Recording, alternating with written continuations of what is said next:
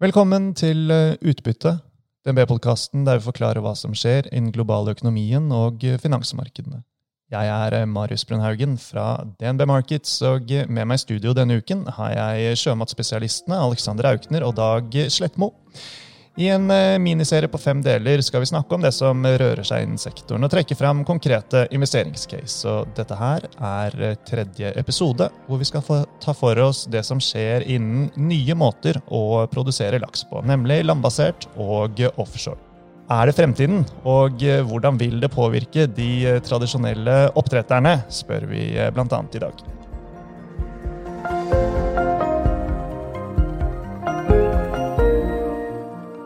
Ja, da vi kommet til dag 3 i Sjømatuken her i podcasten, og det skjer veldig mye spennende innen landbasert oppdrett. Alex, du var innom det på avslutningen i gårsdagens episode.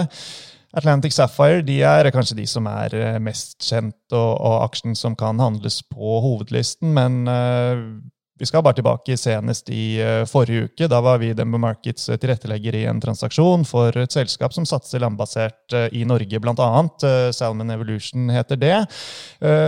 Og det en rekke andre prosjekter nå som popper opp til stadighet over hele verden, virker det som. Så det mye som skjer, og mange som øyner muligheter. Vil du si at landbasert har fått den aksepten og fotfeste det trenger?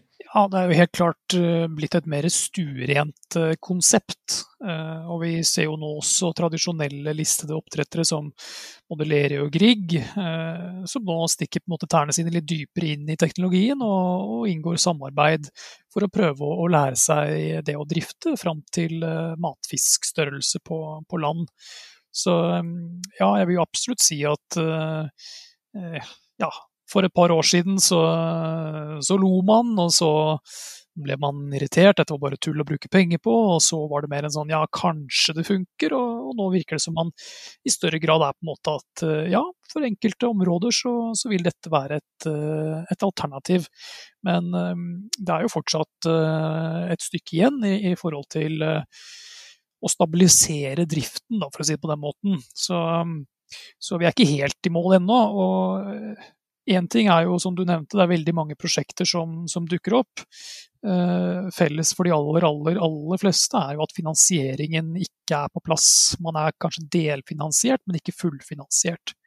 Så det jo et massivt finansieringsbehov. Det blir et massivt behov for å bygge anlegg, og det vil være et massivt behov for mennesker for å drifte disse anleggene. Så det ganske mye som skal på plass før man på en måte når de, la oss kalle det hårete målene, som i dag man kan lese om med både 1 million og 2 millioner tonn laks på land.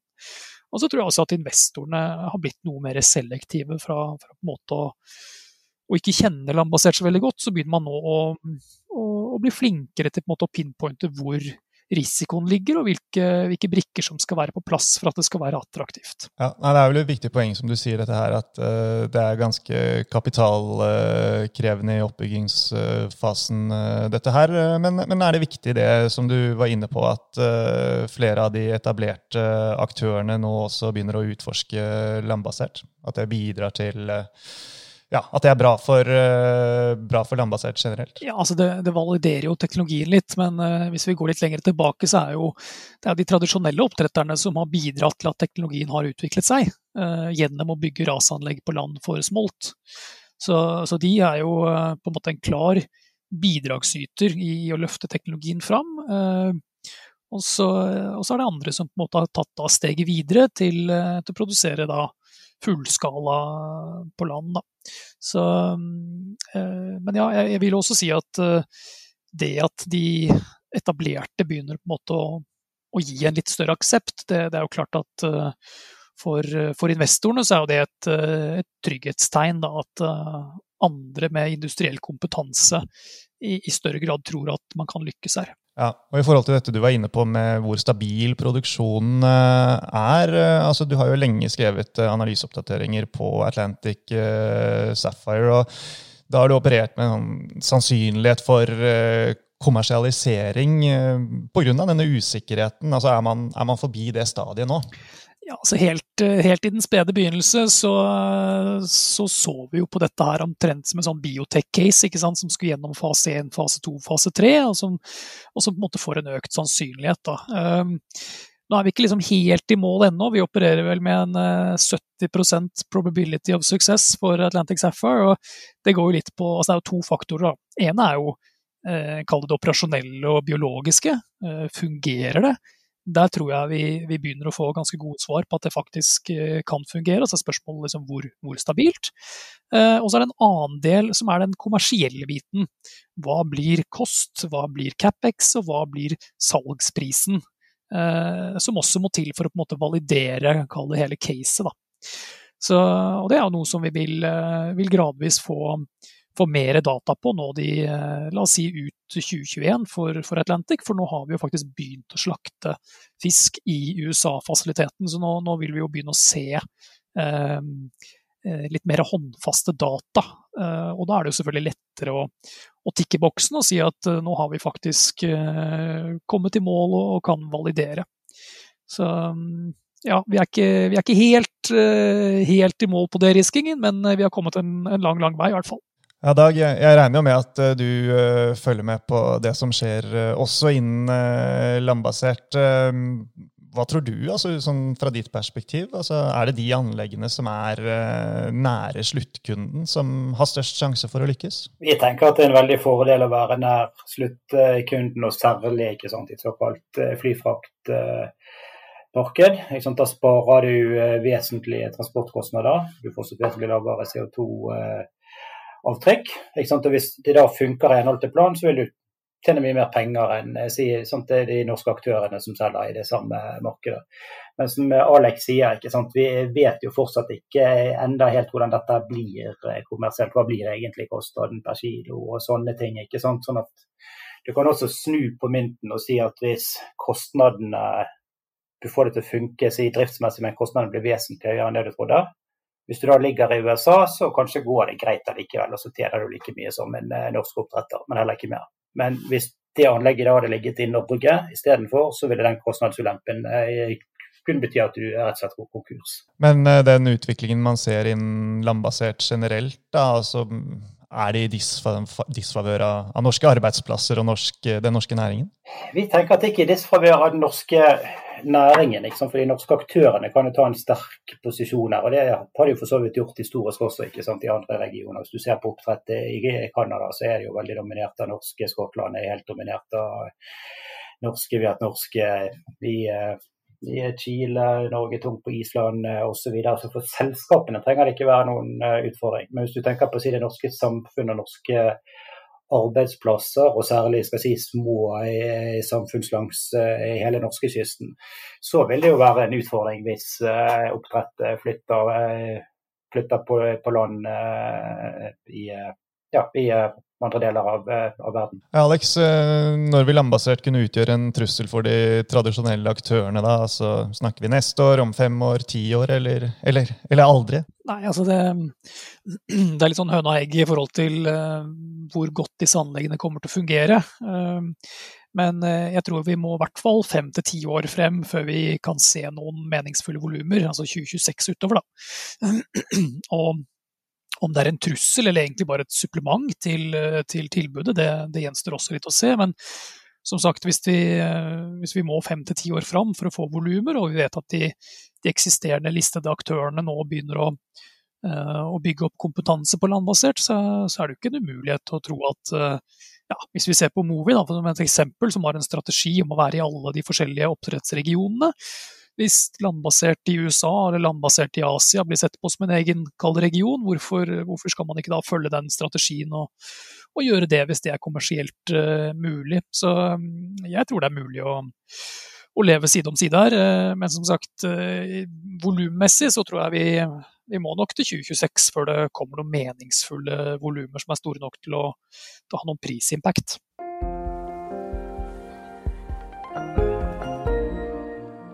Dag, vi må pense over på offshore-delen her. Jeg kan ikke bare snakke landbasert. Vi har vært inne på det at landbasert kapitalintensivt, og store investeringer må gjøres i forkant. Sånn det vel for offshore også. Altså, hva vil du si de store forskjellene i risiko mellom landbasert og offshore? Jeg ser at det 2 aspekter. Det ene kaller det selve oppdrettet. Ikke sant? På land, jeg synes Alex har hatt en god formulering på det tidligere. Han sier at når du går på land, det en revolusjon. Enten du på land, eller så du ikke på land. Offshore, det mye mer en evolusjon. Ikke sant? Du kan gå på litt tøffe lokasjoner, og så kan du gå på enda litt tøffere, og så kan du gå skikkelig offshore. Sånn at der kan man liksom lære mer underveis hvordan det funker, at det presumptivt kanskje reduserer risikoen i en del sammenhenger. Så den andre store forskjellen finansiell, som at kanskje litt tilfeldige grunner, kanskje andre grunner, men vi ser at offshore har vært veldig drevet av de store etablerte aktørene, ikke sant, som har en helt annen finansiell muskel, og som i stor grad ikke sant, kan finansiere dette som en del av egentlig ordinær løpende virksomhet, mens landbasert jo i mye større grad oppstartsselskaper som må finansiere standalone-prosjekter. Men hva det som gjør offshore-produksjonen av laks spennende da?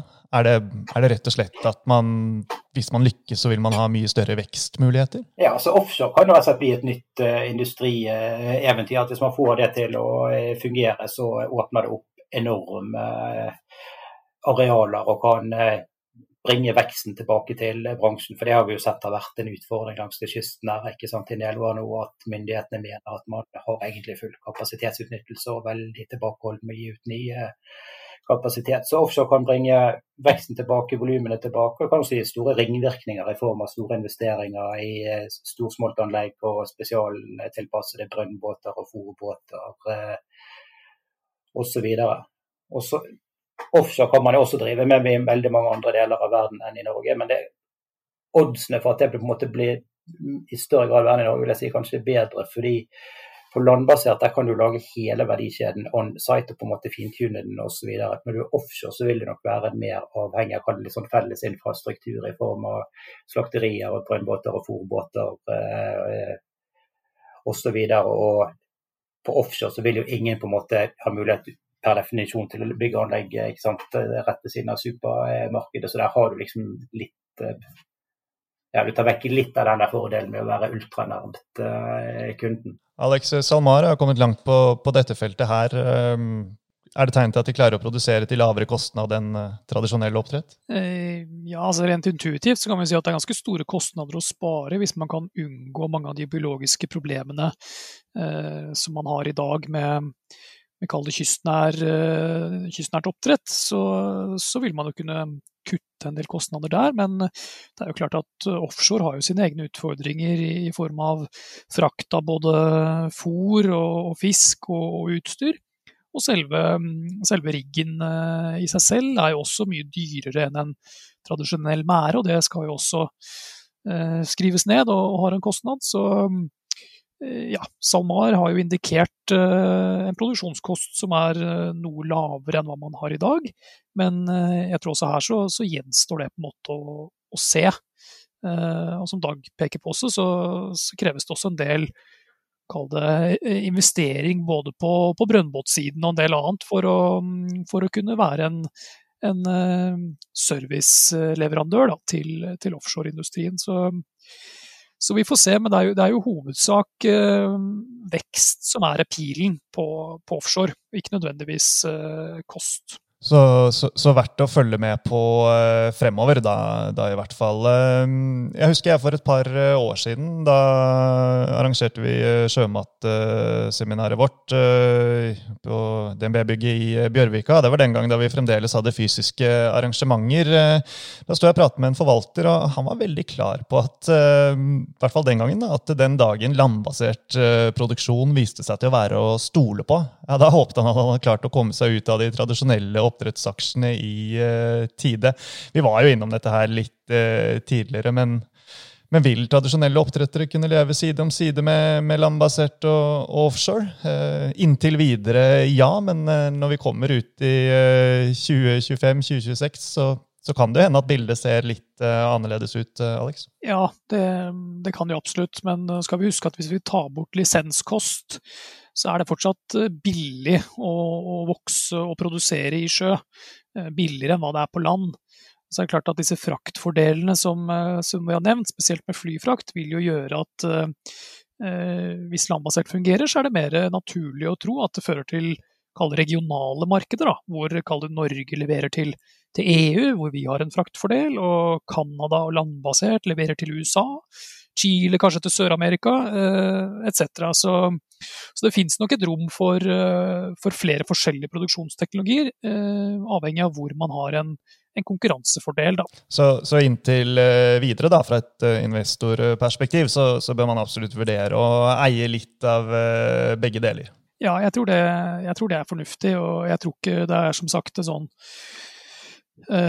mutually exclusive, holdt jeg på å si, forhold her, hvor den ene tar alt og den andre forsvinner. Jeg tror det mulig å leve side om side, og kalle alle de teknologiformene vi har nevnt nå, både tradisjonelle, offshore og landbasert, har sine fordeler og sine ulemper. Så per i dag så ser vi muligheter innenfor både tradisjonell og landbasert. Ja, i ukens siste episoder, altså i morgen og overmorgen, så skal du nemlig trekke fram 2 konkrete favorittcase. Du, og den ene, den en tradisjonell oppdretter, og den andre landbasert. Så det gleder jeg meg til. Da må jeg bare si, Dag, det har vært veldig gøy å ha deg med. Nå takker du av. Alex, vi ses igjen i morgen, og sist, men ikke minst, da, som vanlig til alle dere som lytter. Tusen takk for at dere hører på.